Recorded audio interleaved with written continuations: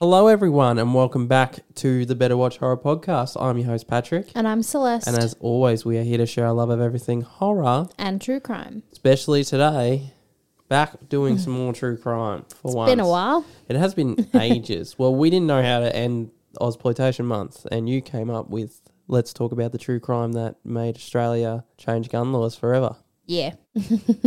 Always crazy. Yeah, so we are talking about the Port Arthur Massacre today, but before we get into anything, let's give a shout out to the They Don't Stay Dead podcast. Yes. So we have had the amazing opportunity to kind of partner-ish with Alexa and Britt from the They Don't Stay Dead podcast. It's now become one of my favourite podcasts since sort of finding them through Instagram and talking with them. They talk all things paranormal and they're just really cool girls.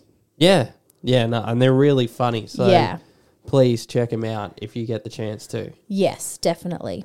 Hey Paranormies, I'm Brittany. And I'm Alexa. And we're the hosts of They Don't Stay Dead. We're a paranormal podcast from Australia, and we've made it our mission to share with you all the real-life ghost stories and haunted locations from our home, as well as encounters with supernatural beings and reports of unknown mysteries. From haunted asylums and ghost ships to big cat cryptids and alien encounters, there's something for everyone. We release new episodes every Thursday, and you can find us on Spotify, Apple Podcasts, or wherever you get your podcasts. Be sure to check out our Instagram at They Don't Stay Dead for weekly updates. We get a little bit spooky and a lot silly. So join us for some laughs and a tale of the unknown. Stay spooky, Paranormies. This true crime crazy because it happened in 96. Yeah. April 28th, 96. So just a couple of years before we were born. Very close to my actual birthday. Just a couple of days after. But yeah, because I remember going to Tasmania with my family as a kid and we went to the Port Arthur site. Port Arthur site. And it was mentioned that the cafe used to stand there. I can't remember. Like, look, I was 11 or 12 when I went to Tassie. Beautiful place. Love to go back to Tassie. Would love to, but, you know, money I don't have or time either. Life gets in the way, really. I'd love to go on holiday. That would be lovely. I know. But, yeah, from what I remember, it was like a really beautiful place, and that's kind of where my old man told me is like, well, this is why we can't buy guns anymore. It's why they're not really readily available. Like what it would be like in America where you can get them over the countertop. Like it does.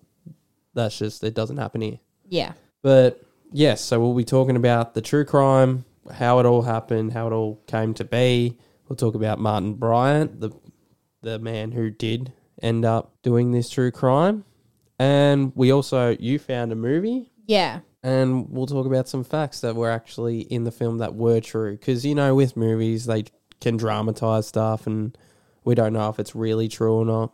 Yeah. Why don't you start us off? This is your specialty and I know you've been dying to talk about another true crime. Okay, so this shit bloke, his name was Martin Bryant and he was born on the 7th of May in 1967 and he was the first child of Maurice and Carleen. Through research, we found out that they also had a daughter called Lindy, but she later changed her name because she didn't want to be associated with any of this, which I understand. I get it. Good for her. In 2011, his mother was interviewed and she stated that she'd always find like his broken toys just everywhere and that like he was an annoying and difficult child. Which I'm like, your mum should never say that, honestly. It could be just the times because it came out that he was a schizophrenic. Yeah. He had symptoms of Asperger's and he also had symptoms of other diseases. Or like mental disorders. Yeah, and mental stuff. disorders. I'm trying to find them. I wrote them down. I swear I did. Here we go. Yeah, signs of schizophrenia and like a mood disorder as well. He had a mixture of conduct disorder and attention deficit hyperactivity. Sorry. ADHD. Do you know when your fucking head goes like a million miles and you're trying to talk and you muddle up your words? It's me every day. Me every day, every time we do a video, every time. My brain just won't stop. But yes, continue. Yeah, and then when after all this happened, all of sort of the locals around where he grew up were interviewed, and they were like, oh yeah, he was just a weird kid. Like there was one incident where he took a snorkel off a boy who was diving, you know, kind of, I think he was hoping to drown him or something. Like Probably. I don't know. And in 1977, so when he was in probably year 4 or year 5, he was about 10. He was suspended from his primary school, and later psychological assessments noted that he tortured animals, which is exhibit A of serial killers. Yes. So in 1983, he left school and was assessed for a disability pension by a psychiatrist who wrote that he can't read or write, does a bit of gardening and watches TV. Only his parents prevent further deterioration, could be schizophrenic, and parents face a bleak future with him. Which is basically, yeah, that if he didn't have his parents, he would be screwed for life because he would have no one to look after him. Well, that's kind of what happened. Yeah. So where we got all our notes, we looked at Crimes That Shook Australia. It's season 1, episode 2 is the Port Arthur Massacre. And then the film is called Nittrim, which is Martin Backwards. Which I thought was pretty cool. Yeah, that is pretty interesting. So, yes, this all started, well, it happened on the 28th of April in 1996. 35 people were shot and killed, while 23 were injured. Yeah, the youngest being a 3-year-old girl. Yeah. I just sit there and, like, you were like, what's going on? And I'm like, I'm just getting fucking frustrated again because, like you usually do. Yeah, I just don't know what goes through someone's mind to be like, yeah I'm just going to kill people. Yeah.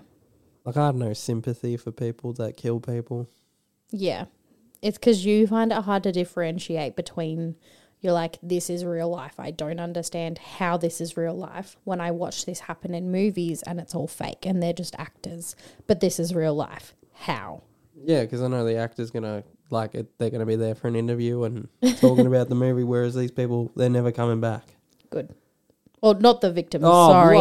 Sorry. I meant the just killers. Just because you can I sit meant there the killers. with a big smile on your face looking at true crime documentaries. It's because I get fascinated. It's not that I want them to die, obviously. Jeez. I meant the killers. That was fucking wrong timing. I do that all the time. Awesome. God damn. Oh, that was... Sorry, guys. Didn't mean to give you a heart attack there. Oh, I wish we planned that, but we didn't. Shit. Awesome. Anywho. It's usually me that fucks up. Welcome. I feel less pressure now. Piss off. So, Martin Bryant, he went to this place called Seaside first. Yeah, which is like a little B&B Yeah, and there was an elderly couple there. that owned it. I don't remember the names. It's not coming don't to know me. either. No, it's not coming. There's so many people that they name dropped. Yeah, that it's That- hard to remember everyone. Yeah. So, yeah, he went there first and then he went to the Port Arthur. It's like a Site. prison, isn't it? I Like think it was an school. old prison because they were talking about like the penitentiary and Yeah. stuff like that. So it must be like an old prison. And the something. cafe out the back that was located there was called the Broad Arrow. Yeah. So apparently he wanted to park near the jetty, and a staff member whose name I did write down, in Kingston. Yeah. He told him that he can't go there because they've already got coaches. Like, Ian was explaining that it was kind of a busier day than what he thought it would be. Yeah, he said that in the morning by like 10 a.m. there was already like 8 buses that had already turned up loaded with people. So he's like, oh, okay, busy day. So, yeah, Martin wanted to park near the jetty. Ian told him no, but Martin did it anyway. And then he just walked up to the cafe and started unloading his semi-automatic weapon. Yep. And in the space of 90 seconds, he had killed 20 people and injured 12. 90 seconds. Like, how? And it was also like in there, apparently someone was shielding, using his own body to protect people. Yeah, so there was a guy, I think his name was Peter. Yeah. He was from an organisation called Camp Quality, which we know here in Australia is for like kids with cancer and stuff. And so he was there with a few colleagues. And so when this happened, he was like, get down, and was shielding his co-workers. And in doing that, he got shot, but he survived.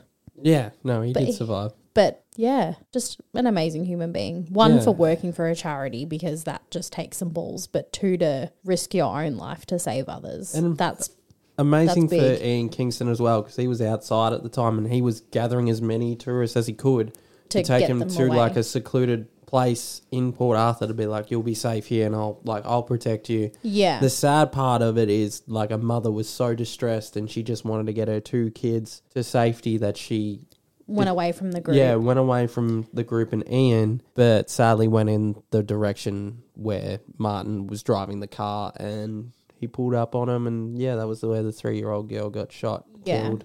Her daughters were 3 and 6. Yeah. Fucking way too young. It hurts. Yeah. It just hurts. And so after his shooting up at this historical site, he goes on the road. And on the road, he, I think, pulled over one person, shot them, took their car, then kept driving. And as he got up to a servo... service station. Oh, same. Well, we just tell people, what is a servo? It's a gas station, petrol station. There was a couple walking out. He killed the female in the couple and kidnapped the male and put him in the boot of the car. Yes. And then drove back to the seascape B&B. Yeah, so this is where 200 police ended up surrounding Port Arthur with a negotiation team there to talk to Bryant to try and get him to surrender. Yeah. And they knew he was at Seaside. And I think his mother, because when we learned his father had committed suicide because he had a falling out with, like, he had paid to, this is what the movie told us, Nitram, that he had paid for this. Well, he hadn't paid. Well, he was about to pay for this Airbnb, but the owners who did end up buying it had a bigger offer, so they took their offer, which then led Maurice into like, I'm fucked now. Like, I've got nothing. So he ended up just taking his own life, which was a massive toll on Martin. Yeah. But at the same time, Martin also had this friend named Helen who he was living with. Yeah. And so she also had some sort of mental disability, but was very high functioning. Yeah. And she was actually the heiress of like the Tats company, like Tats Lotto. Yeah. So she came into a lot of money, owned her own house. And so in becoming friends with her... Because he was doing like a lawn mowing service. Because he had nothing else to do. Yeah, he was trying to make money so he could buy well, in the movie they say surfboard, but I don't know how real that was. But yeah, so in becoming friends, he ended up moving in with her. Then there was a really bad car accident that they were both involved in where Helen passed away. And she left her entire fortune to Martin. Yeah, so this Martin was just basically lost. Like, he had no one. Yeah, just lost his best friend. Yeah, I feel like his mother just went off, Yeah, because I feel like, I mean, the vibe that I got from the movie was that she was just exhausted with life. Like, having a son who is not very high functioning, kind of needs their hand to be held at all times and cannot look after themselves. Like, that would be exhausting. Yeah. So I get it, but yeah, it just seemed like she was like, all right, bye, done with ya. Yeah, because that movie ends when the shooting starts and it's all over the news. Yeah. And yeah, it's just her outside smoking a cigarette. Yeah. Knowing that it's him. Yeah. Which is probably the rough part. But yeah, so basically when he's at Seascape and the police are trying to get him out, he I don't know why he did it, but he set the house on fire. Well, before that, they were on the phone to him, but the Oh. police didn't realise that the phone he had in Seaside was a cordless battery phone, because we're in the 90s. We don't have these smartphones and shit. And, yeah, they didn't know that he only had a cordless battery phone, so that went dead. Yeah. So they had been talking to him for hours. And Not they getting were a under the break. assumption that he had hostages. Because he was saying he was giving them food and stuff. Yeah. But the real fact was the police already assumed that the owners were dead. Yeah. I mean, you Because- got to assume the worst. Because he went there first, they assumed that he had killed them. Like, that's where the start of his rant. The way this psychologist says it, it's like, I fully believe him because of how Martin was, Yeah. is, and like being a schizophrenic and stuff. He thought, he put it in his words that it's like he's in a movie. So he shot and killed the two owners that had the like dispute with his father. That Got the led to- revenge. Got the revenge, but because police weren't there to like capture him like a Hollywood movie or like save him from himself, he's like, well, what do I do now? So now he drives to Port Arthur and he starts killing even Everyone. more people. Yeah. And I thought that was a really like It made sense. like a sensible way to put it. Like it did make sense yeah. because he does seem lost. Yeah. That's Like the he thing. doesn't know what he's doing. Yeah. So yeah, getting back to your point, he does set Seascape on fire, And which then leads him out of the building, which then he is Captured. captured and taken to hospital. This was an interesting part. So we do in the Crimes That Shocked Australia doco, we do meet the head surgeon who was at the hospital at the time while they were doing like surgeries on The victims. the victims. Like they didn't know if they were getting 10 people or hundreds of people. It was interesting to see that they were moving patients that were already there into other wards so they could get their care while they focused on these victims. People, yeah. And he knew that he was getting Martin in. Because they'd seen on the news about the fire and that he was captured. So they were Yeah. like, oh, well, he's going to get brought here. And the interesting thing was he said to the nurses and doctors, he goes, if you do not want to help him, you have every right to say no. Yeah, which at the like when we're watching it, I was like, that is so cool and such a new thing that I've never heard of, because I just assumed that anyone who is a medical professional, you have to help no matter what. So for a head surgeon to be like, if you don't want to help him, I get it. You can go and help other people, do whatever else you want. Like, Yeah, but because of what he's done, if you do not want to Yeah. like help save him, if he has got life-threatening injuries on him, then I'm totally fine. yeah, I feel like because he's the head surgeon, he had to. probably, yeah. But yeah, to have that option, I thought I thought because that there was would have pretty been a cool. lot of people that are like, this guy's just killed 30 odd people. I don't want to fucking touch him. Like, I don't want to help save this asshole. Yeah, Like, I would have been in that position. I would have been like, no way am I touching him. Like, fuck him. yeah.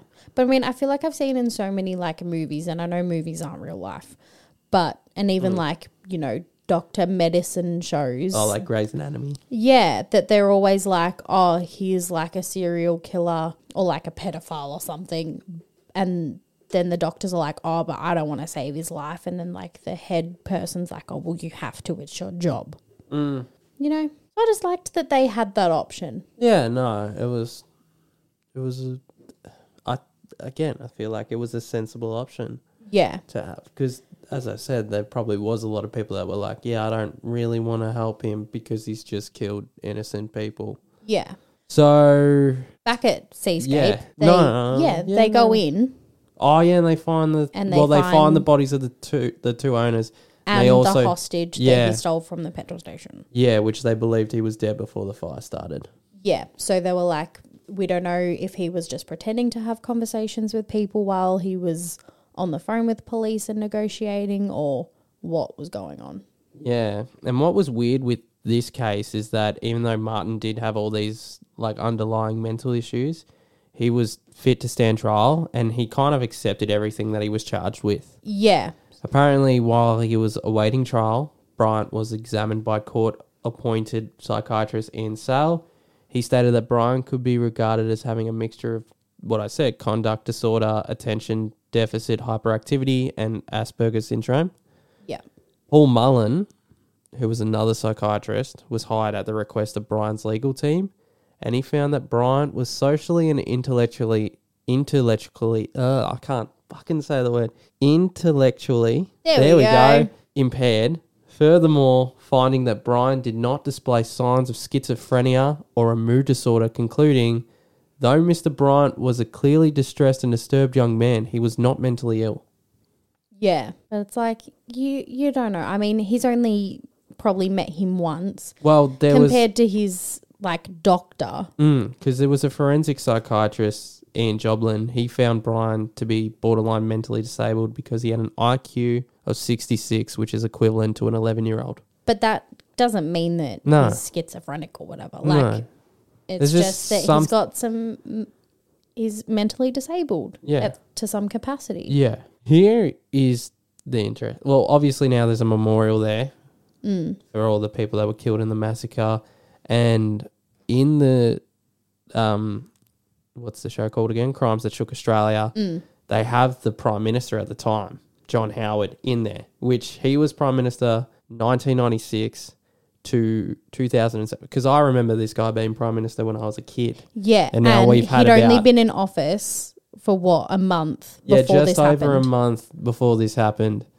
So he was sworn in on the 11th of March in 1996. And this, obviously, we've said the 28th of April this happened. Yeah. 29th of April was when Bryant was captured. Yeah. And John Howard just stepped up and went, that's it. No more guns. I'm bet because Bryant got this gun.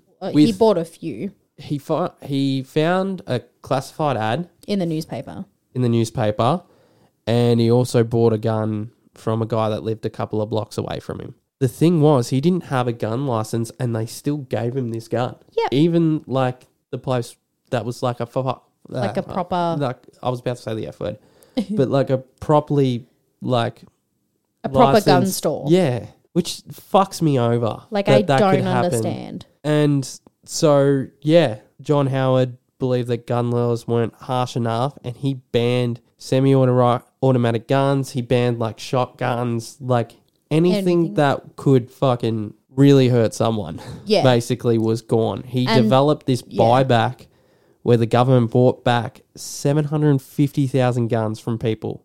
Yeah. So basically, it was like, hey, do you want to sell your gun to us? And we'll give you money. Like, we'll give you the amount of money that you gave to buy this gun. Yeah, just so that you don't have a gun anymore. And 750,000. Like, that's a lot of guns that Well, could just it be could have been roaming like- around. It could have been like, it's like, well, this guy, obviously, gun was in the wrong hands and he did this. Like, imagine if someone else did that. Yeah. So But I mean, I'll give it back. like, all of those people that did that, thank you. Because, Like, I know people nowadays, like, you get a gun license and they go hunting. yeah, that's different That's though. different. You're not killing people, you're hunting And when you animals. get your license and stuff, I'm sure that the tests and there's so many regulations. it'd be so here, at least. I rigorous. don't know about overseas, but here it would be so regulated purely Well, because of this. We kind of know what gun laws are like overseas. Well, we but don't because we don't live there. And we're not getting into that. I'm not No. making this a political thing because I have my opinions, but I'm not going to state them. No, because we don't live there, so we don't know the full story. No, exactly. But, I mean, since these laws were changed, there hasn't been a massacre with guns In Australia. in Australia since. Yep. We've had other tragedies and other massacres. You know, there was a car a few years ago in Burke Street here in Melbourne. I think I was at work when that happened. Yeah, I was in the city the next day and my mum was terrified and she was like, do not go anywhere. And I was There's like, I some- have to, Mum. I'm It's- really sorry. Like we even without guns, the world's not safe. Yeah, but I'm saying without guns. It's a lot safer. It's a Like lot I can safer. walk out of the house not being afraid to be shot. Yeah, exactly. And then like a few years ago, there was like a bomb in Sydney Yeah. in a Lindt cafe, Yeah. but no gun massacres No. since. And it's been almost 40 years? 96. I can't math. No. If no one could tell, I'm bad at math. It's 20, 27? 27 years. Yeah, I said almost 30. I said You 40, you didn't said I? almost 40. Whoopsies. So yeah, if you are interested, watch that Crimes That Shocked Australia. Like me being, I'm not a true crime like fanatic. That was shocking to Yeah. just sit there and watch it, getting frustrated and Yeah. just being angry at the world Yeah. that something like this could happen. And also do check out Nitram. I thought it was a pretty good movie. Yeah. It was actually So it pretty good. stars Caleb Landry Jones, which you had a problem with because he's American playing an Aussie. And I was like, there is an abundance But it was here. fun to learn that he got his Australian accent like down pat by watching reruns of Hey Hey It's Saturday from the 90s. Which, okay, he got extra points for that. It also stars Judy Davis, Anthony Landis, Phoebe Taylor, and Essie Davis, who we recently watched The Babadook for the first time. Which, Woo! great movie. That's good movie. That dealt with grief and depression like I never thought any movie could. Oh, yeah. Other than Talk to Me, that did pretty well as well. A lot of depressing movies out there, isn't there? It was directed by Justine Krulls. Justin. I Jeez said, Louise. what did I say? Justine. Justine. Oh, fuck. My bad. Justin Krulls, which I butchered the whole name. Fuck it. Sorry. Justin Kurzel. I told you I butchered the whole. I'm bad at math and you're bad at English. Here we go. Yeah. Yeah, no, I was no good at English. And I decided to start a podcast. Go me. Doesn't have anything to do with that. Oh, well, no, I can't speak half the time. That's just because you're you, my love. You were going to about to say dumb. And then I So- thought that'd be nice. Yeah. Bryant's criminal sentence was 35 life sentences plus 1,652 days, so never to be released. Good. The facts that were true, that were in the film, he did own an air rifle that he uses in the film. Apparently, when living with Helen, he would carry this air rifle and shoot it at tourists who were buying apples at a stall on the highway. He would also shoot it at dogs that barked at him. This was his way of trying to befriend people, but obviously That people did not avoided work. his because they don't want to be shot with an air rifle. Fair. And the inheritance that he got. So he got $250,000 from his dad from his superannuation, and then the estimated $500,000 from Helen when she passed away. Yeah. Whew. It never gets easier No. talking about this shit. Never, ever, ever. I mean, if you want to have a look at the positives, at least after this, just the gun control. Yeah, and the balls that John Howard had, only being in for a month and saying that's it, no more guns. Yeah. Like, it. Eh? All the bad Does it- shit that comes out of this, you just got to look at the positives. Does it show us as a country to be like agreeable with it? Like the type of people we can be? Probably. Be like, okay, yep, we've seen this happen, that's it. Like, I'm happy to I feel get like my money back. as Australians, I feel like we're portrayed in the media and movies as just like these carefree people. So it kind of makes sense. Yeah. Yeah, there is a lot of carefree people out there. I'm not one of them. I wish I was. I care too much. Anyway, that was the Port Arthur Massacre. Of course, again, thank you to the They Don't Stay Dead podcast for shouting us out. We really do appreciate it. And go check out And their please, podcast. yes, go It's check out them. So good. Yeah, they are very, very funny. Yeah. And I will definitely be listening to more episodes on my way to work. Yeah. But anyway, that is it from us. As always, you can follow us on Instagram at Better Watch Horror Pod. TikTok, BWH Pod, Twitter or X, whatever it's called now. I can't keep up. Official BWH Pod. We're also on Patreon and YouTube at Better Watch Horror. And if you have any requests, reviews, or want to tell us how good or shit we are, our Gmail is betterwatchhorrorpod@gmail.com. Yeah. Oh, yeah, I keep forgetting that one. What's going to happen the next time you see us? What is? Oh. What? I don't know. Don't look at me like that. It's our biggest horror ranks to date, which has been a pain in the ass. Oh, yeah. It's obviously going to come out at the end of August, and we know this is coming out at the end of Ozploitation October, but August. August, fuck me. The year's gone way too quick, and I keep forgetting the fucking date. August, yeah. The video is going to come out in September. Whatever. We're going into September, and yeah, we're going to rank every single Ozploitation movie we own And have seen so far. There will probably be a part 2 along the way somewhere, but this is just so far. This is just so far. Plus a couple we found on streaming. That we had time to watch. And obviously Talk to Me, where we went and saw it in cinemas. Yeah, that's it. So can't wait to do that. There's a lot of movies. I miscalculated. I fucked up. Oh well. Anyway, see you next time. Hey, bye.